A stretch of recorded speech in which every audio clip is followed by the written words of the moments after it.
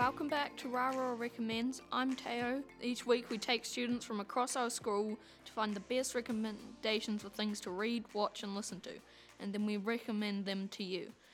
And today we're talking about the Rick Riordan universe, and we have Ruby, Toby, George and Ruby Grace here to tell you why you should check it out. You can find it at any library or bookstore. It's made by Rick Riordan. And there are several series in it, such as like Percy Jackson, Heroes of Olympus, Trials of Apollo, and the Kane Chronicles. Welcome, Ruby, our first guest. Hi. What's your reason why our viewers should check out the Rick Riordan universe? Well, because I think the characters are pretty awesome. Do you have any favourites? Yeah, I like Percy, obviously. He's probably the main one. And I also like Leo from Heroes of Olympus and Magnus from Magnus Chase. What do you like about Percy? Well, he really cares about his friends, and at the start of the books, he's just a normal kid. Well, he's got dyslexia and he's ADHD, and he goes to a school called Yancey Academy, where he has a friend called Grover and a teacher called Mr. Brunner, and he's just doing normal things. He's a bit of a troublemaker. He's been expelled from every school he's ever been to. How much did you know about Greek mythology before you read the books? I don't remember too much about what I knew, but definitely not as much. You learn a lot about the traditions when you read these sort of books and the legends and the myths. Though sometimes it's good to take it with a grain of salt. Things can be changed because it's a book. And Percy's a modern day demigod, so there's a bit of a difference between his normal American high school and his demigod career. What do you like about the other characters you mentioned, Leo and Magnus? Well, what I think all three of those characters have in common is they kind of have a sense of humour and they're a bit witty, so they're quick to make a joke or be silly about something sometimes. And I like that in a character. I think it makes the books nice to read because there's a sense of humour without being too forced. Well, Percy's, one of his big things is he's always wants to be there for his friends, and in some people's eyes that's a flaw because sometimes he just can't stay put and leave it alone. And I think what we see a lot from when we get these characters' point of view is how they doubt themselves sometimes, and they feel like maybe they're not the sort of hero they should be. Yeah, so Leo, he's kind of more of an engineer. I don't think he's not really as heroic as some of the others sometimes. He's not as combat-based. He's just a mechanic, and he can be on fire, though. He does have cool fire powers. Magnus starts out as a homeless kid in somewhere, I can't remember where. And he's a bit different because he dies at the start of it and goes to Valhalla. Which is an unusual plot twist for the main character dying in the first chapter, but it's interesting. Thanks for coming in, Ruby. Thanks for having me, it was great. So welcome to the show, Toby. Hi. What's your main reason gonna be?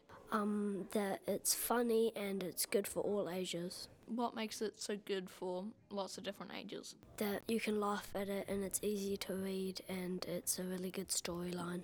Which one of the series do you think is your favourite? The Magnus Chase series. Why is that? Because it was funnier and wittier. Yeah, I think mine might have been the Heroes of Olympus because it was cool how it flipped between the different characters with different perspectives. Which series do you think people should start with? The Percy Jackson series, because it's sort of like where it starts. If you're really into Greek, I would start with the Percy Jackson, but if you like Roman more, I would go with Heroes of Olympus.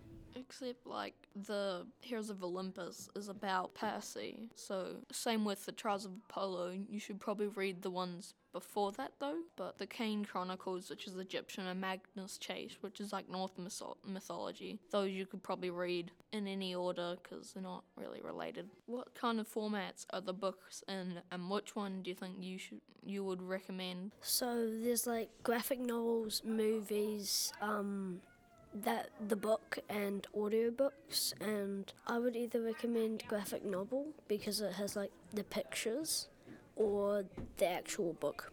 I read the book and that was really good and I just wanted to keep reading. Thank you for being here, Toby. It was awesome, thank you. Welcome to the show, George. Hello. What's your reason why people should check it out? Well, Percy Jackson, it's really engaging and you learn a lot of things reading it. There's a lot of adventures that you go on, lots of different places and characters that you meet. There's a lot of world building in it with how it's just the Greek mythology is kind of intertwined with like... It's quite good because he's actually taken the Greek mythology and he's just sort of combined it with modern day, like ancient Greek and modern day. He just combined them together to make something really good. One of my favourite places is Camp Half-Blood. It's where there are a lot of demigods and they'll train and do lots of other fun activities there. Yeah, there are lots of them there. Lots of demigods. You've said about all these adventures they go on. Do you have a favourite thing that they've done?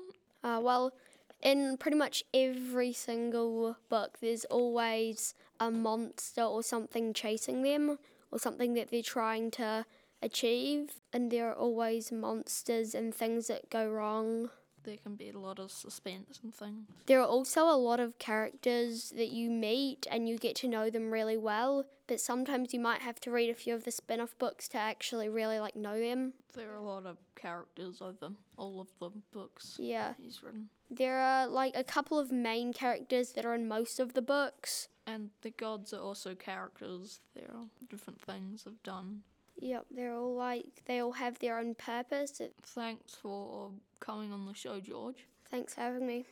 Welcome to the show, Ruby. Oh, hello. It's nice to be here. What's your reason that people should check out the Rick Riordan universe? I think the way that Rick mixes the mythology, or mainly the Greek mythology, and the fiction that he creates, enhancing what you learn. So you learn a bit about Greek mythology and he hooks you into this world. It's just interesting how he's put all this stuff, but then it's in a modern day setting, and also it's kind of hidden from most people. But Yeah, it's quite interesting how he made it so that the modern day people wouldn't know that there's a Greek war coming. why do you think that he picked Greek mythology for his first kind of books?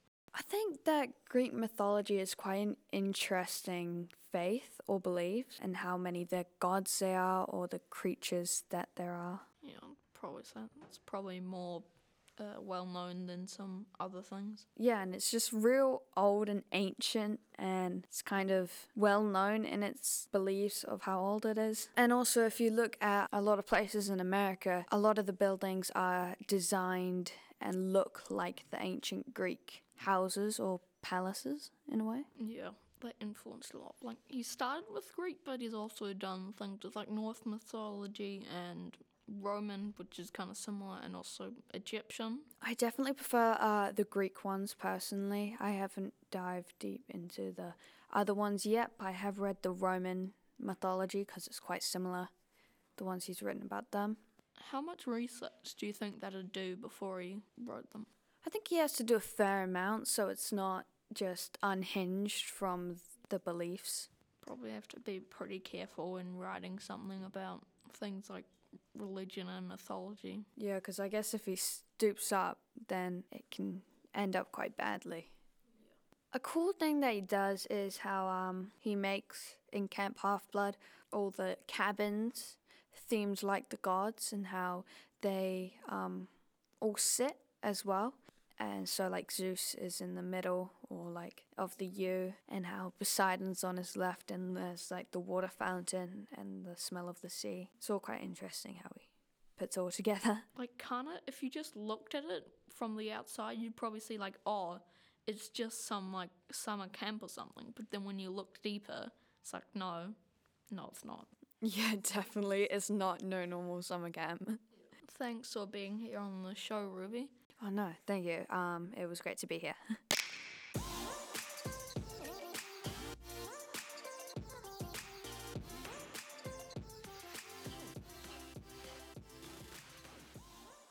This week's show was hosted by me, Teo. It was recorded and edited by Caleb and Odin. Our guests today were Ruby, Toby, George, and Ruby Grace.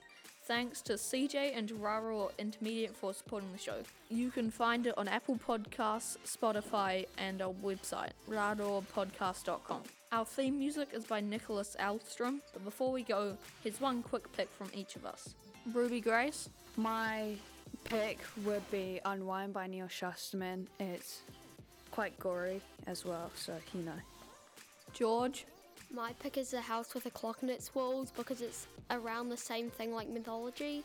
Caleb? My pick is the Scythe series by Neil Shusterman.